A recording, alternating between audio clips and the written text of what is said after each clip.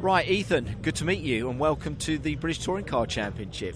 Yeah, it's a very exciting spectacle and I can't wait to get in the car again.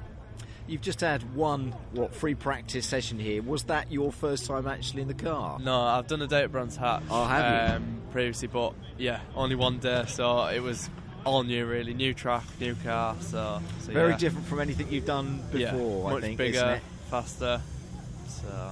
Was it? And you're 17? Is that yeah, right? 17. I had to look at my stats, which is incredible, isn't it, for someone of your young age to be involved in a championship like this. But I say it's a dream come true. I'm sure that it is. Yeah, definitely. Ever since I was sort of a young boy, I've always wanted to be in the touring cars or be involved in some way.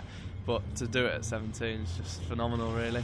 Okay, so a bit of a session down at Brands Hatch. Obviously, that was a bit more serious, I think, that free practice one session that we had there. The feel of the car and the feel of the championship, even in that short space of time, is what, Ethan? Yeah, well, there's a lot of people around you. It's a lot different to obviously a track day, but it's such a good feeling when you're out on track with everyone and just to be a part of it. It's just amazing, really. And I suppose that's what it's going to be this weekend for you initially, isn't it? It's just a learning curve, not to go mad, not to go silly, really just trying to get a feel of obviously what that car is capable of doing. Yeah, obviously just learning all the time and gradually getting better and better, progressing. So yeah, I'm hoping to do this next year.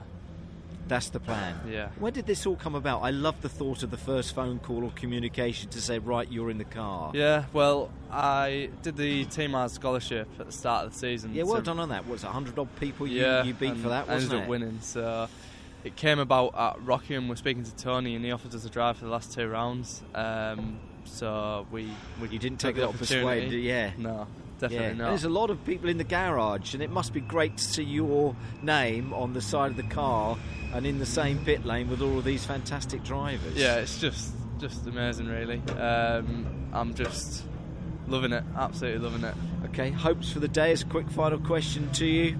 Get through it. Yeah, get through the day.